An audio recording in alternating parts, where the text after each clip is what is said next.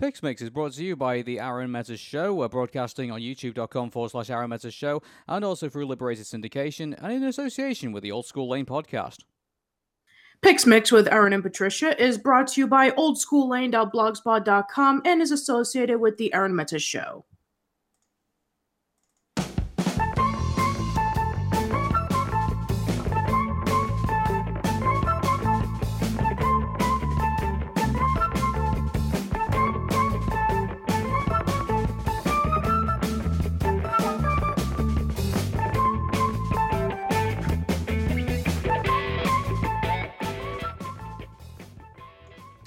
Welcome to Pix Mix with Arun and Patricia. Hey Patricia, how are you doing? I'm doing all right, thank you. How are you? Yeah, I'm doing very well, and actually, I have to say, I'm very excited for our upcoming Pixar film, and also on top of that as well, I'm also very excited for Star Wars The Last Jedi. I'm actually going to be seeing it this weekend, so it's going to be very fun. Oh, that's awesome. That's cool. Mm-hmm. So, for those of you who are new to this show, this is the show where we review Pixar films, and, we thought it'd be a bit too predictable by going up basically, starting with Toy Story upwards. So, what we decided to do is we decided to randomize what film we're going to pick, and so every week we pick one film, and then we go with it. So, let's see what we got this week. So, Patricia, what do you think? I don't know, it's like, I feel like that's, sometimes I feel like you've got a friend in me sometimes, Patricia. Yeah, it's kind of ironic that would be the case, considering that we talked about the newest Pixar movie last time, and this week, by random, just want to reiterate to you one more time, by complete random, we're going back to where it all began. Yep, so here we go.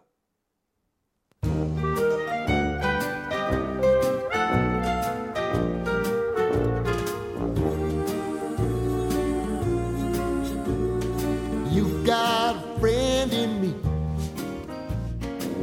You've got a friend in me. Indeed, we're starting from the very humble beginnings. This is Toy Story. And Patricia, this film was basically the make or break for Pixar, would you believe? Yes, I do remember that, because I did see a documentary a long time ago about Pixar. This was like, I don't remember which movie was coming out at the time. That was like the newest one that they were promoting. But I did remember seeing a documentary discussing about the early years of Pixar. And yeah, they went from like really humble beginnings, just a really small company that was trying to see if they can do well with computer animated films or even like little shorts.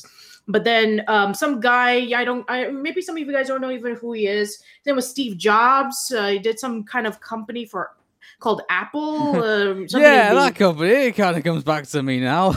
Yeah. It was that guy. So yeah, he saw the potential with this small little company, and he decided to help them out by purchasing some of the percentage of the company. And then all of a sudden, as time went on, they started becoming a little bit more well-known. They did a few shorts. One of the shorts won an Academy Award for Best Animated Short. And then as time went on, I think the first thing I remember seeing from Pixar when I was a kid was actually Luxo Jr. If you remember that in Sesame Street, they had Luxo and Luxo Jr., which are these bouncing lights that you would see in every intro for Pixar.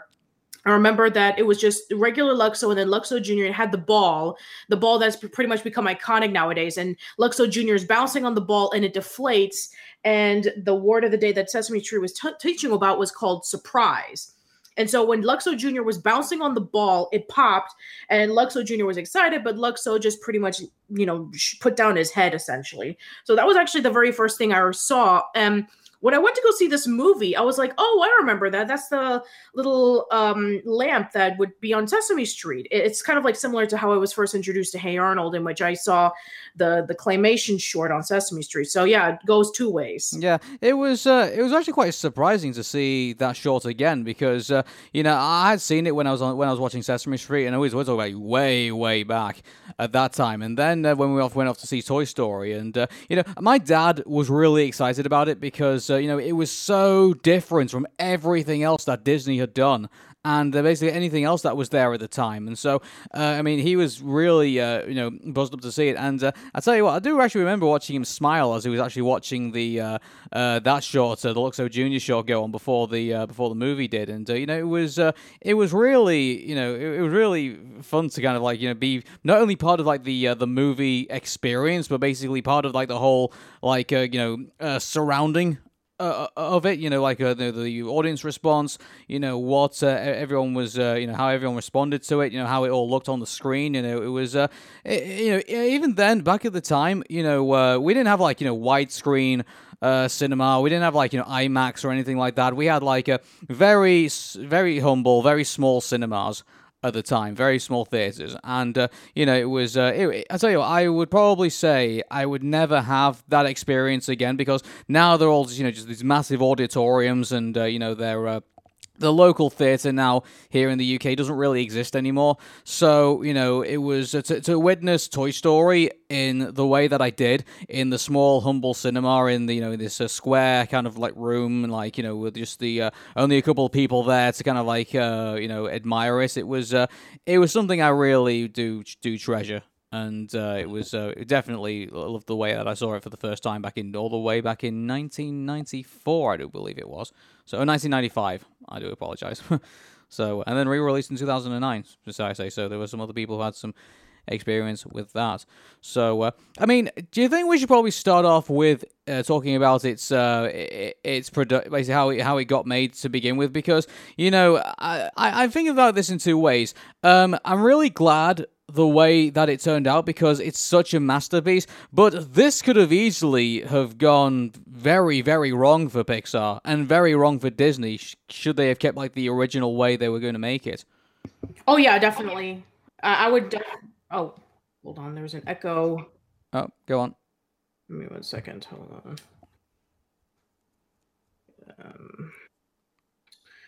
Okay, give me a second. There we go. That's better.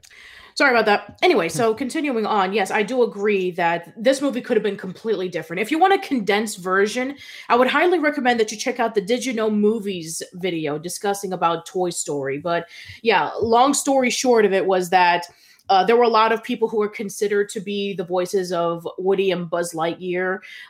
Woody was essentially a jerky character, like somebody who was completely unlikable. And that was what Jeffrey Katzenberg wanted. He wanted him to be like this kind of jerky character. And kind of like a little bit of almost like a dictatorish character who has little to no redeeming qualities about him. And yeah, even when they looked at the final product, they were saying like, man, this Woody is such a mean character. And so they basically just had to go back to the drawing board. And there was a lot of other things as well. But the essential thing was that Woody was so much different than what he eventually became in the final product. It's very lucky that, I mean, I guess it was good that Disney had oversight over this, because let me safely say this, if they didn't, this could be on the lines of like Felix the Cat, the movie, and Food Fight. We could be talking about this film in a very different way than how we're going to be talking about it in this in this episode of Pixmix. And yeah, definitely. Yeah. I don't think that CGI would have been as prevalent as it is now. I think that if they tried this, they would have thought, "Oh, this is like that weird experiment." You go back to 2D hand-drawn animation. This is so blocky, and maybe the technology is not there. So maybe they would have either not done it, or maybe they would have had some other company done it. But trust me, if they would have released the movie that they essentially were planning on doing, I think that Pixar, we wouldn't even be talking about them today. Do you know what's funny? It's like, the fact that we spend so much time now actually talking about the production rather than actually talking about the movie itself. We've had Saving Mr. Banks. The movie that talk about how Mary Poppins got made. Why do we not have a movie of basically how Toy Story got here? I think that kind of warrants a movie in itself, don't you think? Yeah, I think so too. Maybe when the time is right, because Mary Poppins, the movie itself came out like around the 60s. So maybe it hasn't, maybe it's too soon, or maybe they're waiting for the right time to portray it. But then again, currently Pixar is a little bit under hot water because of the whole John Lasseter incident. So maybe they don't want to do it as of right now. But yeah, that'd be really fascinating. Kind of like see the history, maybe like a few minutes discussing about Pixar's history, maybe the making of, Luxo and Luxo Jr. and Tin Toy, because that's what originally was supposed to be. It was supposed to be a movie based off of the Tin Toy short, because that was the one that won the Oscar for Best Animated Short. Yeah, I was thinking. I don't know. It's like I know the whole John Lasseter thing that happened, but I mean, there was more people involved in Toy Story than John Lasseter. So I mean, I'm sure there's. Sure, absolutely. And on top of that as well, like if they can make a movie of Facebook, while Mark Zuckerberg's still alive, it's like I'm sure they can still do something with. Toy absolutely. Story. Yeah. But yeah, I think that that would be really fascinating. Kind of like the makings of Tin Toy, and then eventually, hey, let's make Tin Toy into a movie. But then, oh no, I don't think that the concept is strong enough. Let's do Toy Story instead, and then we can have the likes of. All the writers who come in, and then eventually Joss Whedon would come in a little bit later to do punch-up dialogue, and then eventually like the struggles of trying to do the computer animated movies at a small company like Pixar was at the time, and then they had to hire more animators. They were over budget. They had to do like double the work, and they had to do it in a short time span. So yeah, I think that'll be really fascinating as well. Mm-hmm.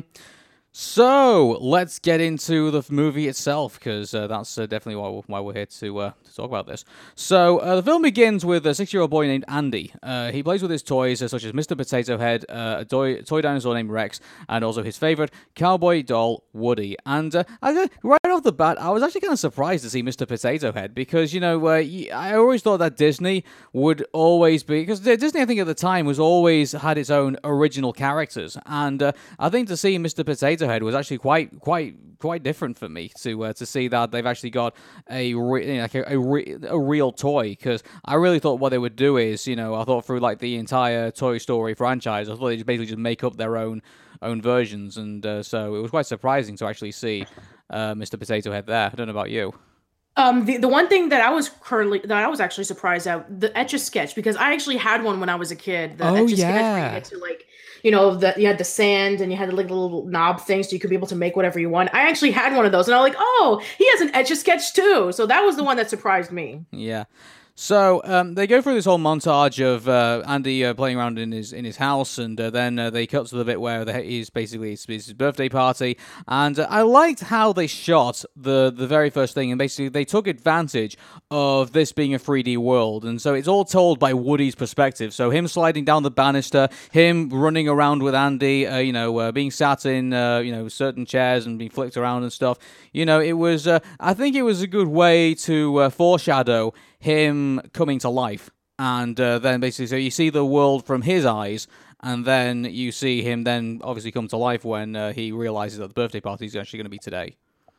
Yeah, and the reason why the birthday party is today is because they're moving away to another house, and so his mom decides, okay, we're going to be able to throw you a party early so that we can be able to focus on moving day. So all of his friends come by, and they bring a bunch of gifts, and all of the toys are really scared on what are they? Are they going to be new toys? Are they going to replace us? And Woody assures them that everything's going to be okay. But of course, they don't really fall for it because, he's Andy's favorite toy. He has a type of, place compared to the others. And I there's one thing that I did not get the first time when I was a kid is when, Mr. Potato Head actually takes off his lips and he puts it towards his butt cheek. He's essentially calling him an ass kisser. Yeah, because that's the way a Slinky was supposed to be, wasn't he? He was supposed to be originally he was written to be the guard dog, basically cementing, Woody's claim to basically the throne of the room. So, in a way, but then they rewrote him to be basically his backup, to basically be his friend. And to back up everything that he does, so that was good. That was a good swing, because I think if they made him like they have like the. Because I think at the time, they were very keen on like having enforcer roles. So do you remember like who was it? You remember in Ants when they had who was the for Oh, you're Mandeville. talking about the general from Yeah, Ants, the one who's played by Christopher Walken, right? Yeah, Christopher Walken, and they had. I think they also had various other. In Cats Don't Dance, they had the big guy who back up that little girl. Max, who was watching over Darla Dimple. Yeah, they were. They were really heavy on having those enforcer roles, and I'm really glad they didn't write Slinky to be that person. Actually, there was no reason to write him in that role because obviously Woody was supposed to be a lot friendlier than he was originally supposed to be. So I guess that was good. So I'm really glad they had Slinky the way he was, and it was actually quite fun to watch. Mr. Potato Head, call him a kiss ass, and he had what's the name of the talking electronic device that I can't remember what the name of that thing was that would laugh at him and stuff. So yeah, that was good. So, I definitely do agree. And of course, I'm sure that some people are going to be mentioning in the comments, but, Slinky was voiced by the late Jim Varney, who was known as Ernest. Mm-hmm. Oh, yeah, I do believe so. And so, yeah, I should tell you, that was, I actually didn't notice that, right off the bat. And I guess the Ernest movies were not as popular as they were, I think, in the UK than they were in the US. So I think American kids picked it up a lot quicker than the British kids did. I didn't think we picked it up until very much later on. So yeah, I'm sure if for example, if you were to watch The Lion King as a kid and you were able to pick up, the voice of Zazu, isn't that the guy who voiced Mr. Bean? Yeah, I'm sure that maybe British kids would have got it as opposed to American kids. And while it is true that Mr. Bean, we did know about who he was, and he had his animated series much later on, and he did have a few specials. But yeah, I don't think that Mr. Bean was as popular as, it was, but not as much in the UK compared to the US compared to the UK. I love how we talk about Rowan Atkinson, actually, because you guys, immediately you go to Mr. Bean for Rowan Atkinson. Here we go to Blackadder, the comedy show. Yes, exactly. We didn't really have a lot of Blackadder. I don't remember anybody talking about it when I was a kid. Yeah, unfortunately, Rowan Atkinson is not in this film, so anyway, we'll continue. Yeah, I know. So everyone's really nervous about the party. So they see all these presents getting pulled out, and they start to get bigger, and everyone's having pretty much a heart attack over it. And then so you see this whole montage actually with the this is fun with the soldiers, the plastic soldiers going down to put the speaker. The two-way radio down in the plant, and so they do this whole mission thing, kind of Saving Private Ryan kind of whole deal, and then so they do that, and then they put that in there so that all the kids can hear about who's got what presents. So they hear all these random ones like lunch boxes and various other things. And board games and that, and so everyone's pretty relieved. And then all of a sudden, Andy's mom pulls a surprise present from the closet. And everyone gets so panicked that they knock out the two-way speaker, and then they have no idea what it is. And so I liked how they built that up. We knew it was Buzz Lightyear. Obviously that was pretty obvious to everybody, who was watching it. But obviously when they obviously built that up really well to when they finally get up to the room, and everyone basically has to go back in their positions and play dead and stuff, and then the spaceship lands. And that's where the fun begins. The spaceship lands, and this is where we're first introduced to Buzz Lightyear. And with his personality, thinking that he's actually Buzz Lightyear, the Star Galactor who's saving the galaxy from the evil Emperor Zurg, and he's searching around thinking that he landed in some strange planet. And then Woody introduces himself, and he's saying "Hi, Woody. I'm Woody. You must be new here, and you're in Andy's room, and this is my spot." And then when Buzz sees his sheriff badge, he says, "Oh, good. My name is Buzz Lightyear. I'm trying to find out, how can I repair my ship? I must have crash landed by mistake." And so then he meets up with the other toys, and all of the other toys are so impressed with him because, when you look at all the other toys, they don't have all the nice little gizmos and gadgets compared to Buzz. Buzz is a newer toy. We have obviously, Woody, who's a wind-up cowboy doll, and as mentioned in the likes of Toy Story 2, which we'll talk about definitely at some point, that he's an old toy that was passed down from his family. And we have a T-Rex, we have a Mr. Potato Head, we have the Slink Dog, but yeah, all the so this is essentially we could assume that they were like old toys that Andy has had for years. But with this case, with Buzz Lightyear, he's a brand new toy, state of the art, and everybody's just so impressed with him, and everybody wants to become friends with him, and they want to share. They want him to be his roommate so they can, come together when they're moving away. And then when Buzz shows off his wings for the first time, and he says that he can fly, and then Woody says, "No, you can't fly. You're a toy." But then Buzz, tries to prove him wrong, and he says the iconic line, "To infinity and beyond." And with a whole bunch of gags that are happening with Buzz being captured by the toy airplane on top and the Hot Wheels going around in a loop-de-loop, and he has his eyes closed throughout the entire time, so he doesn't see what's going on. He just thinks he's actually flying. And that's actually a really clever way to show that, because that's actually going to be a turmoil in the later part of the movie. There is actually a goof in this, because if you notice that his wing actually goes through the loop as he goes around it. So yes, that is true. Yeah, so there is that, but I think we'll give that the pass, obviously. But so yeah, he has that bit, and actually, sorry, I don't mean to go turn us back a little bit, but the whole story about Andy and his mom moving away. I mean, I need to mention this because I know some people are going to be commenting about this, but there is the theory that apparently they're moving away because Andy's mom divorced his dad. And now they basically can't keep the house and they move away. I mean, what do you think of that theory? One of the first of many Pixar theories. And, that's actually a really interesting point, that maybe she had to move away to, how big is the house that they're moving into compared to the other one? I don't know. It's like, that's quite an interesting fact, actually, because I think the house, at least in my opinion, I thought was actually bigger than the other one. Whether it's just it's a semi-detached house, I don't know, but it actually looks kind of bigger than the one that they actually than the one that they actually moved away from. So I don't know. It's just kind of strange. That's actually a really interesting point. I guess that with the divorce, maybe she has. Maybe he's given away child support, so maybe she's able to have a little bit more money. So maybe that's how they can be able to afford the bigger house. Or maybe to begin with, maybe they probably moved, like she moved into a family's house, maybe, and then after that she moved into her own property with Andy. Maybe that's probably what happened. That could be another one. Maybe the reason why it's slightly bigger is because, we see Molly there, who's the baby of the house, and maybe they wanted to have an expansion of space with her around, because she looks really young. She looks like she's at least maybe a few months old, or maybe like less than a year old. So that could be another possibility. Mm-hmm. I don't know, maybe it's, there could be all sorts of theories to this, That's the fun thing about Pixar, is like they just give you so much to work with in regards to theories and how everything ties together and stuff. So it's just, we'll definitely discuss a lot more of them down the line. Mm-hmm.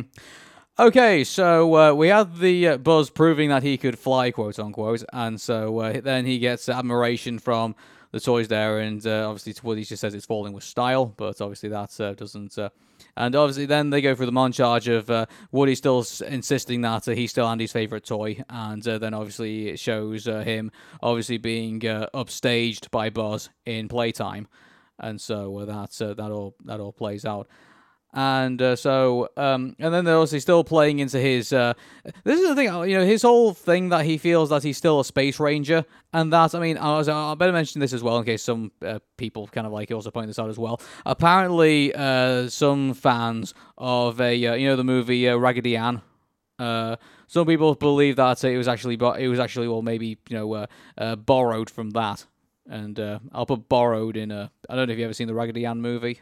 Oh my God, you're talking about Raggedy Ann and Andy Misadventures? God, that acid trip. Yes, I remember. Apparently some people say it's actually borrowed from that, and or stolen from that or whatever, but apparently that was the movie that did that first. But let me say this. I'd rather watch, at least with Toy Story, at least it doesn't look like you've taken LSD before you've watched it. So it's like, it's I think Toy Story is a bit more tolerable than I think than Raggedy Ann is. Oh my God, that movie is so crazy. It's not even funny. Yeah. Oh, I'm gonna get so much hatred for that. But okay, so then we get to the bit, I believe, where we are introduced to Sid. And yes, Sid. Yeah. The first of many identifiable villains in the entire franchise. Mm-hmm. And so they thought he was at summer camp. Obviously, they sent him back early for obviously, I guess misbehavior. And you can see him torturing toys, and you can see them blowing him up in the thing. It's quite funny. It's like, it was like, imagine Sid, like a couple of years from now, like he's there like blowing stuff up in his back garden and doing all these experiments. I mean, if he was a YouTuber, he'd be a fucking millionaire. Oh yeah, absolutely. If he would have done his stuff like around 2007 or 2008, he would have been hands down probably one of the main co-hosts of Destroy, Build, Destroy. Sid Depay. Oh no. Anyway, so they get the introduction to Sid, and Woody nearly gets it. Sorry, not Woody. Buzz nearly gets himself killed by going down there and trying to rescue the combat call, and thankfully they stop him from doing it. And Woody stops him from becoming a crater, pretty much. So actually, one thing we didn't notice actually in this is that we also Bo Peep. Also was she's going to be the focus of the next Toy Story film, but she had a few scenes in this where she obviously she's the love interest of Woody. And obviously, she tried to stop Buzz from blowing himself up. So she gets a couple of nods in there as well in the beginning. So yes, she does. It's kind of funny how even though that she still shows her support for Woody, it's kind of interesting of how she's able to kind of like lean towards Buzz as well, because when she saw her fly. Saw Buzz fly. And when she saw Buzz fly, then she became really impressed. It's like, oh, I found my roommate. So yeah, I guess Bo Peep is kind of like leaning either or, Mm-hmm. So sorry, I just lost my place here. So we were talking about when Bo Peep was helping Buzz, preventing from going over to Sid. Yeah, so obviously that takes place. And then I believe we get to the bit where Andy's mom comes in and says, "Oh, we're a bit tired from packing, so do you want to go to Pizza Planet?" And so Andy says, "Oh, can I take some toys with me?" She says, "You can bring one toy," and that worries Woody because he believes it's going to be Buzz. And so he then hatches a scheme to basically knock Buzz down the side of the cupboard, so that he can't reach him, and so he ends up taking Woody instead. But this obviously backfires, and he ends up knocking Buzz out the window and all the way down to the bush in the yard. So then obviously the toys realize that it was Woody that did that, and so it was and so this whole misunderstanding takes place. And then Andy finally comes up and like breaks the whole thing up before it all gets nasty. And I tell you, it was quite interesting to see Etch and Sketch to draw a noose, and yes. Because it's like, out of everything you'd etch and sketch, it's like that's a pretty dark thing to etch and sketch, I have to say. And so I haven't exactly. The second time I've seen the Etch a Sketch in the Toy Story line draw something really dark is the Toy Story 4 sketch from Robot Chicken.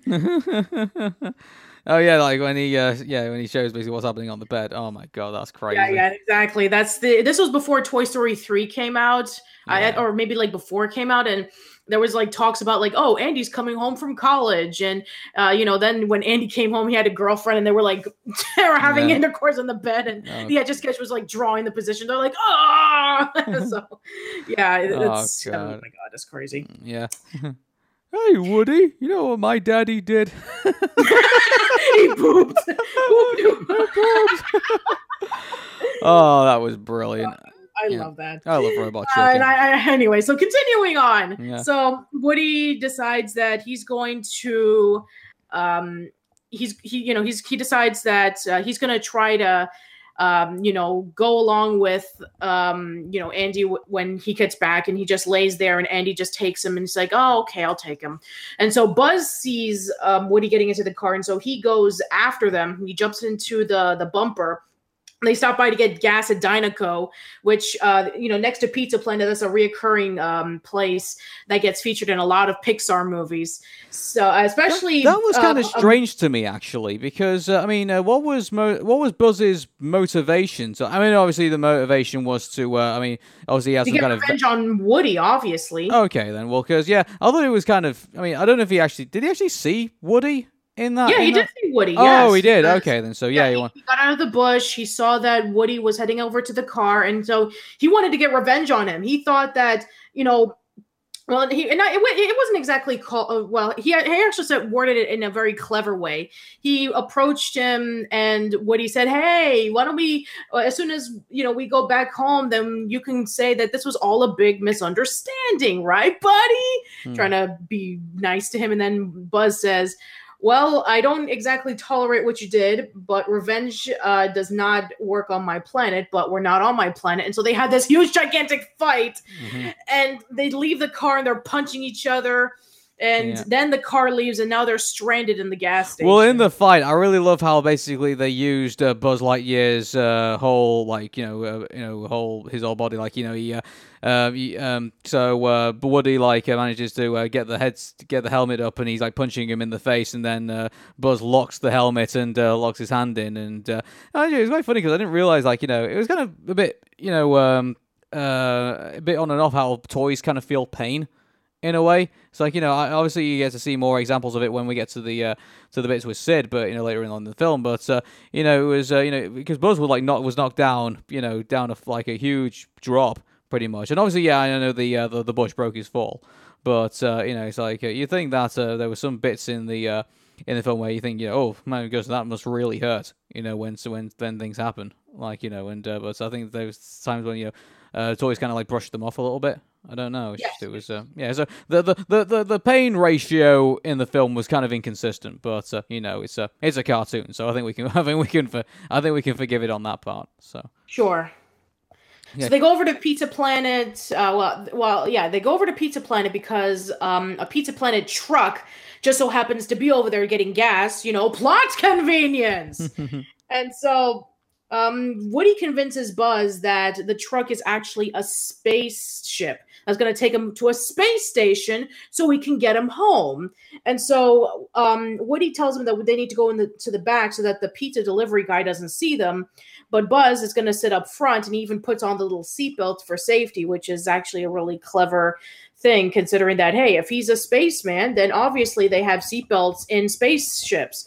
And Woody's like, oh man, he's kind of doubting him, but then the guy drives so fast, and Woody's bouncing all over the place, and he gets crushed by the tool chest, which again, it shows about pain and just. I loved how the pizza delivery guy was just so jaded that he wasn't even aware of the reality around him. He didn't even focus at any point that there was a little toy with his seatbelt tied. He probably thought it was just one of the toys from the Pizza Planet, so maybe he didn't pay attention to that. Yeah, well, the fact that he didn't even know what direction he was going in, to deliver pizza and stuff. It's oh hey, how do I get back to work? He's oh, you gotta go this way. It's oh well, thanks for the directions, man. It's yeah, that whole typical, teenager, doesn't really know what he's doing. Whole thing was pretty. Yeah, and this was before GPS was around, so he had to do the old school way of getting directions to his job. Mm-hmm. As I say, the Dynaco petrol station was actually kind of inconsistent because I think didn't the mom pump the gas, but then the guy who then came to the petrol, so the gas station, then asked one of the attendants to fill up the car. So it's I don't know if it was either self-service or maybe it was both. I don't know. It's just yeah, probably. I don't have no idea. I never actually really thought of that. Probably it was both. I don't know. No, who knows? So maybe he was just too out of it. Then he had to ask somebody, "Hey, can you pump this for myself? I'm feeling a little bit, a little bit off. I can't do it by myself." Yeah. So we get to Pizza Planet, and obviously it's a pretty crazy place, and there's kids all over the place. There's and then Buzz looks at the whole thing and thinks, wow, what a spaceport. It's reward. He says that Woody did a good job, and now he seems to be back on his side now. And then I think they obviously get to the point where he goes into the crane, the crane competition thing, and he jumps into that with all the aliens. And then that gives us to the iconic scene with all the little aliens who worship the big master of the claw, which I think... Yes. Yes, the claw is our master. He chooses on who will go and who will stay. The claw. Yeah, and I have to agree with what the nostalgia chick said, that I think that the minions were heavily influenced by those green aliens. I don't know. I think a lot of things were influenced by those little aliens. I think I think now that every time you get like a kind of like a reproducible kind of stale character who I think basically they seem to kind of replicate from those aliens. I think in a way. So, yeah, pretty much, exactly. Yeah. Do you think sorry to keep going back to Frozen again. Go ahead. I know everyone's sick of Frozen, but do you think those trolls I think are also somewhat based off the aliens as well? Oh God! Oh, I hated the trolls. I like the aliens, but I can't stand the trolls. I really can't. They had the worst song in the whole movie, and every time you see them, they're just getting out exposition, and they're not really that interesting. So I hope not. Yeah, you really hope they're going to be. And now that there's there's a whole talk about crossovers now since it's the 21st Century Fox deal has gone through. Let's hope they don't cross over too many into other films, because if they're going to do that, then they're pretty much going to give away the whole movie in the first 5 minutes. So it's boy. And you know what? And I know some people are going to say this in the comments. Simpsons did it. Simpsons did it. Simpsons did it. Yeah. So Simpsons seems to have done a lot of things, so pretty much at this point. I seriously think that they have a crystal ball somewhere. Nah, I think they're just pretty good at predicting what happens, if anything. I think they just, multiple times? Multiple times. Pretty much, yeah. Well, anyway, where were we? Oh, yeah, that's right. So they're in the crane, and Sid is walking over so he can be able to grab one of the aliens, and he sees Buzz there, and he decides that he's going to try to get him, and he does get him, and then Woody actually does come in, and he's trying to get Buzz out of there, but the claw actually grabs the top of Buzz's helmet, and so Woody is trying to pull him out. But the aliens are saying, you've been chosen. Then they push him forward towards the claw. And so when Sid actually pulls up the claw, you have Buzz on top, and then Woody is grabbing his ankles. And he says, oh, right, double prizes. Mm-hmm. And so he takes them home. And, but Woody already knows that they're in huge trouble because, obviously Sid has been destroying many toys in the past. And then the alien is just like really excited and thinking that, oh, everything's going to be working out well. We're almost home to our new master. And then let's just say hell starts getting loose. Yeah, this part of the movie is pretty dark in a way, because you're seeing like a whole other side from you had Andy who has this very very innocent way of playing with toys, and then you get to see the total other side, which is Sid. And I have to tell you what, when they say they take you to the other side, they definitely take you to the other side. It's a grimy, it is, very dark, very awful place. It's like, it's not brightly lit at all. It's littered very much with, kind of demon spawn in a way, with, all the toys that have been, been destroyed in the past, and now they've kind of, glued them back together. So it's basically going from, I would say going from heaven to hell, but it definitely is, basically going from the world that into kind of like this dark underworld, which you'd even the Doomslayer probably would have struggled, working his way around in. It's pretty. Yeah, and let me tell you a crazy scene that really shook me. So when he, when I was a kid, when I first saw this scene, I was like, oh wow, what's gonna happen? Oh my god, no way! Kind of like that kind of thing. So Woody is like really terrified of being in Sid's room. And then we have this little baby head, and we see, oh, it's a baby. Oh, it's so cute. And then he's like, oh, come on over. Can you help us find a way out? And then it's like, you have like these connectable metal pieces, which I actually saw as a kid. I remember that this was actually kind of like, I don't remember if it was like associated with Kinects or the same company, but I did remember I think it was, there's a company called Meccano that made these sort of kind of like, I can't remember what they're called now, kind of like steel, Like they mainly like built like metal sets like cars and like cranes exactly, and like things metal like that. sets. Yeah, Yeah. which I think I remember seeing that when I was in school, like when I was walking around like a toy shop, and they had like right next to the Kinect set.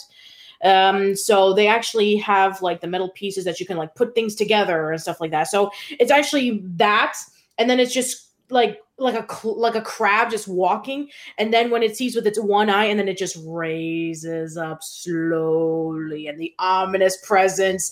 It's so scary. And then all the other toys that are coming in that are all dismantled and put together like Frankenstein with his creatures.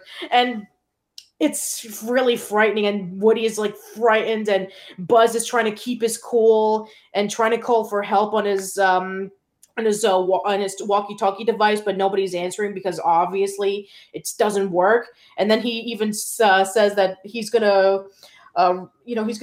switch over his laser from stun to kill. And then of course Woody says, "Oh yeah, sure, we'll just let them blink to we'll blink them to death."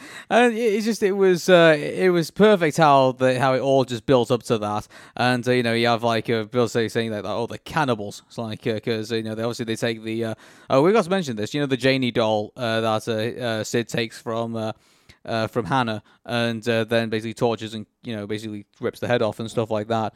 And so then they have that, and then you can see them taking the parts of the toy away, and so that leads to Buzz thinking that they're cannibals, and so they have that whole bit. And so it was that in itself was quite a crazy scene. And so I think they're pretty much there for the night. Pretty much. I don't think they actually showed too much. They stay there like at least maybe like 1 or 2 days.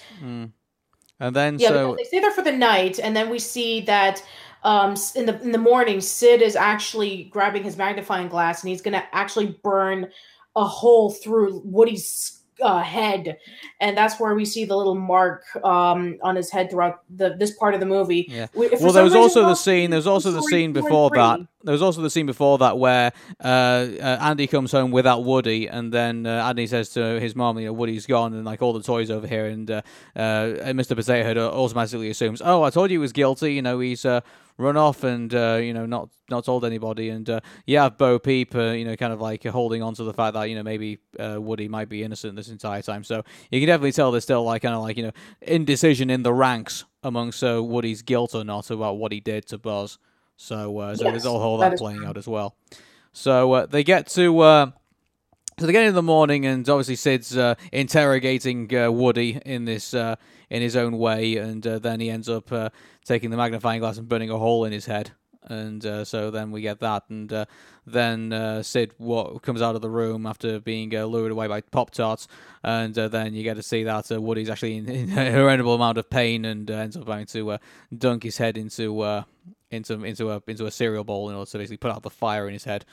And, in Fruit Loops. Yeah, and then you got Buzz, who's been obviously had like a darts like shot at him and stuff, and he says, "Oh, well, you were good to not talk or anything like that," and so then they realize that Sid has left the door open, and so they can escape, and but then the cannibals, quote unquote, are back again to basically confront them. And then Woody uses his Buzz's karate chop actions basically to back them away, and then he uses that opportunity to escape for himself. But then he realizes he can't because Sid's dog Scud is waiting at the bottom of the stairs, so he can't get out. So there's that whole scene as well. And I think this is the bit where we get to so Buzz himself is obviously walking around the house, and he, I think at that point, he actually overhears the TV saying that, calling Buzz Lightyear, this is Star Command. And he realizes at this point, oh, hey, it's a Star Command. And but then he doesn't realize until eventually, a few seconds in, that what is on the television is not Star Command. It's actually his TV commercial for him. The fact TV commercial show, and it is so extreme 90s commercial. It's the kind of commercial that the nostalgia critic will make fun of. Yeah, and it was just in a way you can definitely see like it was definitely an over the top commercial, but at the same time it was also kind of a very I say very emotional moment because here you have this like over the top commercial going on, but in a way it's a commercial that's shattering Buzz's illusion that this entire time he's actually not been this this space ranger. This entire time he's just been a toy, and then when he sees under the flap that he's actually been made in Taiwan this entire time. I think was it Taiwan that he was made in? I think it was. I can't remember off the top of my head, but yeah. So he sees underneath it says made in Taiwan, and then you get the whole Randy Newman score of like basically saying, "Oh, can it be true that I'm just this toy this entire time?" So. Yeah, and then of course we have the scene in which Buzz wants to prove everybody wrong that he is a space ranger. He's not a toy.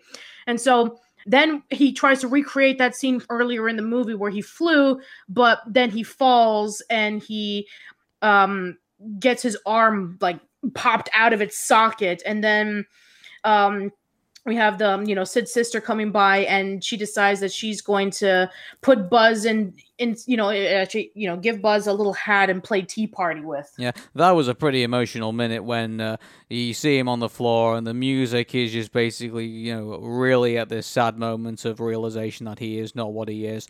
And you can just see the camera just start to slowly come up, and the way they make him feel so insignificant in that scene, I think, was brilliant. And because you really felt, you knew it was a facade the entire time. You knew it was stupid that he was like the space ranger, and it was this, but you felt bad for him after that because you felt real sympathy for him, even though you knew it was just it was the idea of him being a space ranger was stupid.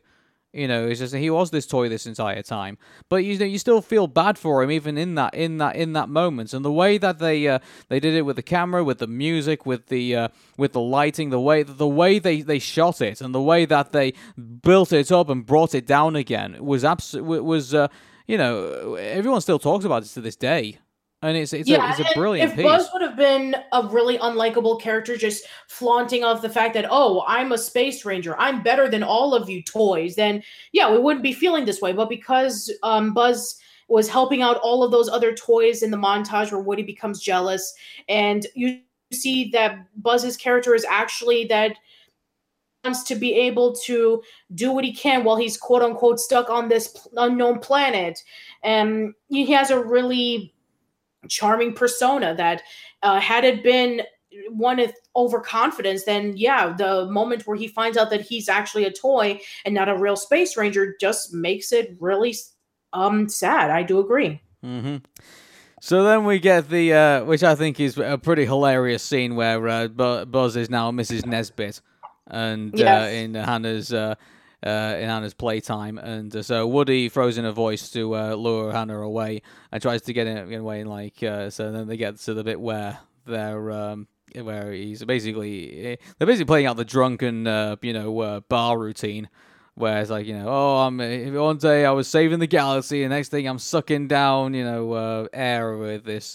With these two other guys, and so it's just, and then Woody has to struggle for the next couple of minutes trying to get Buzz Lightyear to the window in order to try and get to the other toys and convince them what happened and stuff. So and man, it's just so hilarious. He has Buzz's arm, and then the way he got it was like, "Hey Buzz, can you give me a hand?" And he just throws the arm towards Woody, and he says, "This is serious." And then he says to Buzz that he needs his help, but Buzz is not willing to help him whatsoever.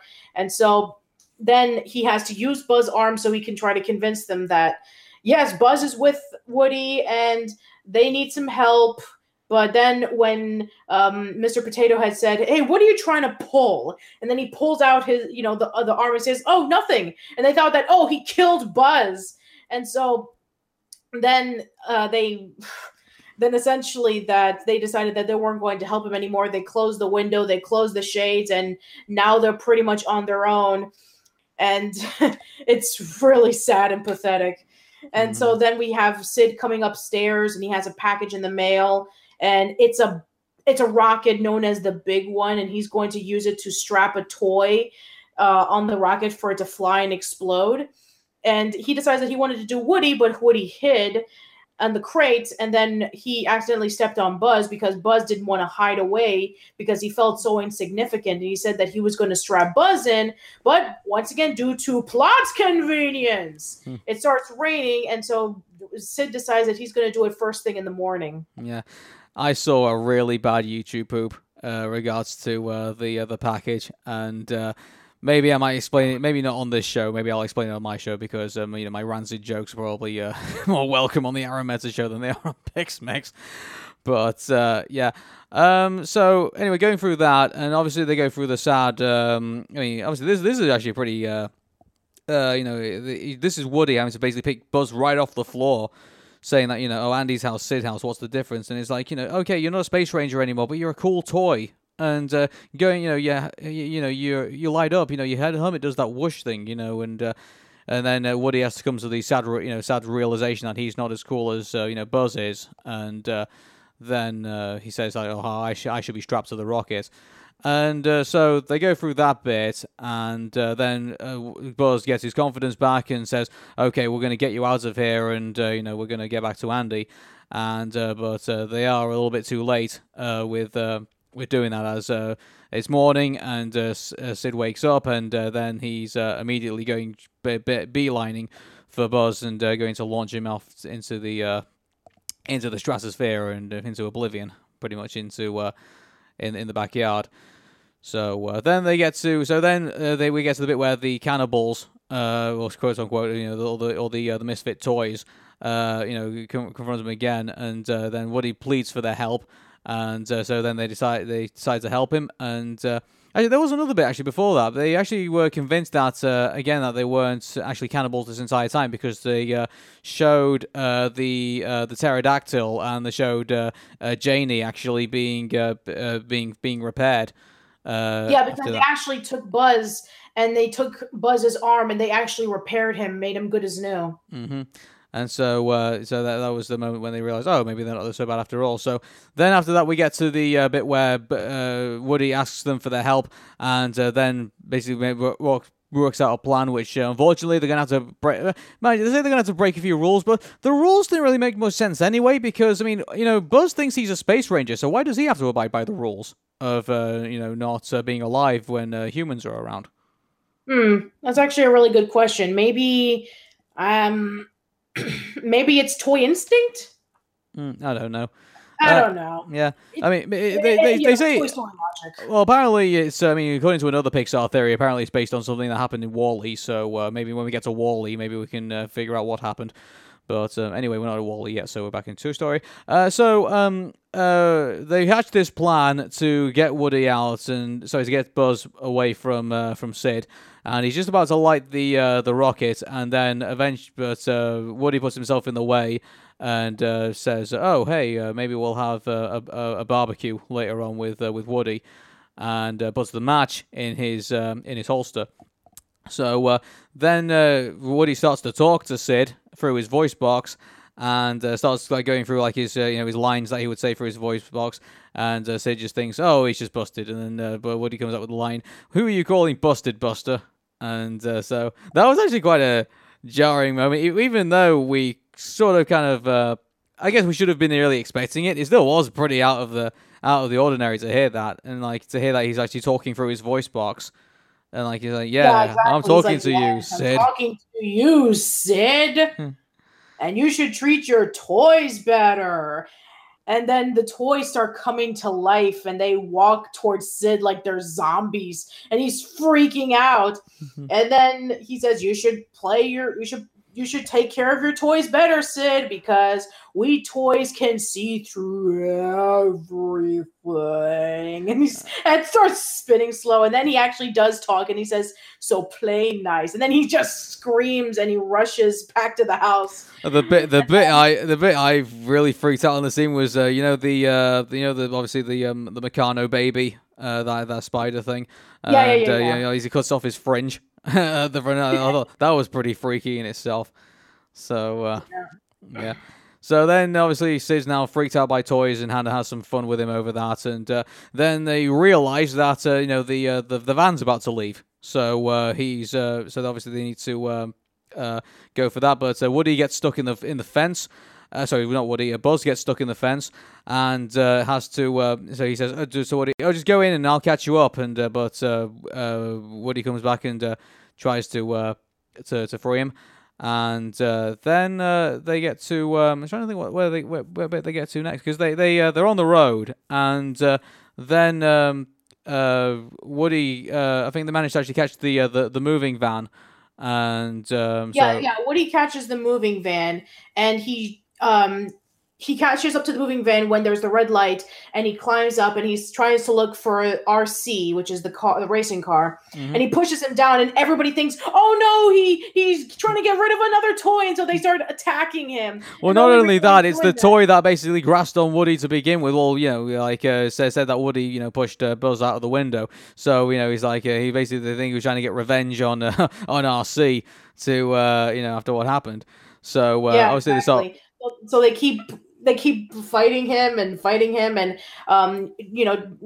Buzz actually jumps onto RC and is actually riding him, but then things start circling around, and then the dog starts chasing after them, and things start getting a lot more worse, and then they actually do push Woody off of the van, and you think that, oh no, he's going to be stranded, but actually him and RC and Buzz start coming in, and then they went over to turbo mode to go a little bit faster. And then we see that, the toys see through the little toy binoculars that Woody was telling the truth, Buzz was alive this whole entire time. And so now they start regretting it, and now they have to think of a way to slow down the van or to try to capture him to bring him back into the van. Mm-hmm. So at one point they actually had the bit with Scud where Scud with the dog, and so he bit onto Woody's foot, and he was going to end up letting go, and he just says to Buzz, "Take care of Andy for me," and then Buzz jumps on his face and pulls his eyelids and stuff, and gets the dog off, and so. Then I think at one point, the dog ends up having like a massive car accident and ends up getting surrounded by cars, and so he ends up getting blocked off, and so. Then obviously the car starts to run as it goes into turbo. Starts to run out of battery, and then Slinky tries to pull them into the moving van to no avail. It ends up getting massively stretched out, and then obviously he flings away. And I have to say, I think the whole voice acting throughout this entire bit was actually really good, because it actually showed all the stretches and strains of everything that they were going through. And that was pretty good. Absolutely. To listen to. It shows a lot of peril, and it shows a lot of strain that they're trying to get Woody and Buzz back into the van right before it completely disappears. So you can see and hear the turmoil that the characters are going through. Oh, and the music played it up as well. That's one thing I always noticed. The music really played it up. And I really enjoyed that. Watching that scene, and then you get to the bit where the car grinds to a halt. Both Woody and Buzz are on top of RC, and they don't know what to do. And then Buzz comes up with the idea of the rocket, and so Woody then realizes, he's just got the match, and so he lights the match. Then a car drives by and puts out the match, and then they're back to square one again of not being able to do anything at all, and they're completely lost. And then Buzz ducks down his head and realizes that his helmet is actually like a magnifying glass, switching direct light into a beam. So Woody lights the rocket doing that, and then he comes to the dreaded conclusion that he's just lit a rocket that actually explodes. So and then we get the whole fun thing, watching the rocket just blasting up the street, and so. Then they drop off RC in the van to Mr. Potato Head's misfortune, and then they look like they're going to blow into the air and look like they're going to get blown up. And then Buzz says, "Not today," and gets out his wings and cuts them loose from the rocket. So that was. And then he starts flying, which is never explained on how he's able to do that. Was it that the wind currents were just able to let them lift up at a certain point? I think he was gliding. I think. And Oh, okay. yeah, so I think maybe I don't know, maybe he has the ability to glide. Gliding. Yeah, maybe the wind current is, helping propel his wings so that they are actually gliding instead of flying. That's true. Yeah, and so they glide over the truck, and Woody says, "Buzz, we just missed that truck," and he says, "We're not aiming for the truck," and then they land in the car, and then Andy realizes the jilt and realizes it's Woody and Buzz in the in the box, and and he realizes that, well, in his opinion, he believes that he left him in the car this entire time, and then then you get Woody. Mom says, "Oh, yeah, that's right, Andy. It was right there, right? Just like I told you." So, yeah, nothing ever gets brought up with that. And then skip over to a few months later, and it's Christmas, and they're going through the same thing, like with Andy's birthday, in which they're afraid that, there's going to be some new toys that are going to replace us or something like that. But everybody's not. Everybody's actually really excited about what the new toys is going to be. And one of them happens to be a Mrs. Potato Head. For Mr. Potato is getting really excited about it. Oh boy, I better shave. He just pulls off his beard, he pulls off his mustache and and just has it like that. And then Buzz is actually quite worried about what might actually come out, and he's actually knocking the two-way radio. And Woody just says, "You're not nervous, are you?" It's like, hey, come on, what could Andy potentially get that's worse than you? And then you hear on the radio, he's like, "What is it? What is it? Oh wow, a puppy!" that was a great way to end it. I believe. Yeah, absolutely. Yeah. So, yeah, that's actually how the movie ends. Yeah. Yeah, and so that's it. And I think it was, in conclusion, Toy Story was absolutely and utterly necessary, I think, during the time because, Disney, I think, at that point, I think they were coming out of their Renaissance era. I think they were at that point. This was on 95, so the newest Disney movie at the time was Pocahontas. Mm-hmm. And so they needed this, definitely. And, Pixar needed this, and everybody needed this, and we needed this. And it definitely told, because at the this movie took $30 million to make, and it took home $361,958,736. Wow, that's like what, like almost 100 times the budget? Pretty much. It was actually it's 100 and actually I think it's 102 times the budget. But over 100 times the budget. That's incredible, considering that this was the very first movie from an then unknown company. Yeah, and mind you, it did have the Disney logo on it, so I mean, I guess you could say that's true. That's true. Mm-hmm. So now it's become basically a cultural phenomenon. I mean, everyone knows the aliens, everyone knows Woody and Buzz, everybody knows the toys, and it's definitely made a lot of people happy. And also, it launched Randy Newman to make other maybe less knowable musical numbers, like all the. That's true, exactly. I don't think. With the exception of the Toy Story movies, I don't think Randy Newman's music is known for a lot of the other Pixar's soundtracks. Although I did like his music on Princess and the Frog. Though. Okay. Although that's not a Pixar movie, I know that doesn't count, but still, it is a Disney property, so I still liked it. Yeah, well, I'm a big fan of Roald Dahl, and when he did James and the Giant Peach, it's like, there's just so many unnecessary musical numbers in that, and just that to me, it was a bit disappointing for me, because I did like James and the Giant Peach, when they weren't singing, so I guess that was one thing. But it's so I mean, let's give scores out of 10. I mean, it's a 10. Me too. It is a definite 10. It's one of the most important movies that has ever came out. Heavily culturally significant. Became a huge staple in our pop culture. People are still remembering it to this day. Memorable characters, memorable story, memorable soundtrack. You remember everything about it, and it became a huge hit for a reason, and people are still talking about it to this day. It's become like one of the staples in Pixar. So yeah, definitely 10 out of 10. Truly and utterly amazing. And that concludes another episode of PixMix. So we'll let you guys know what the next movie is going to be in the next episode of PixMix in 10 days' time. So from myself, Aaron. And Patricia. Take care, and bye-bye for now. See you later.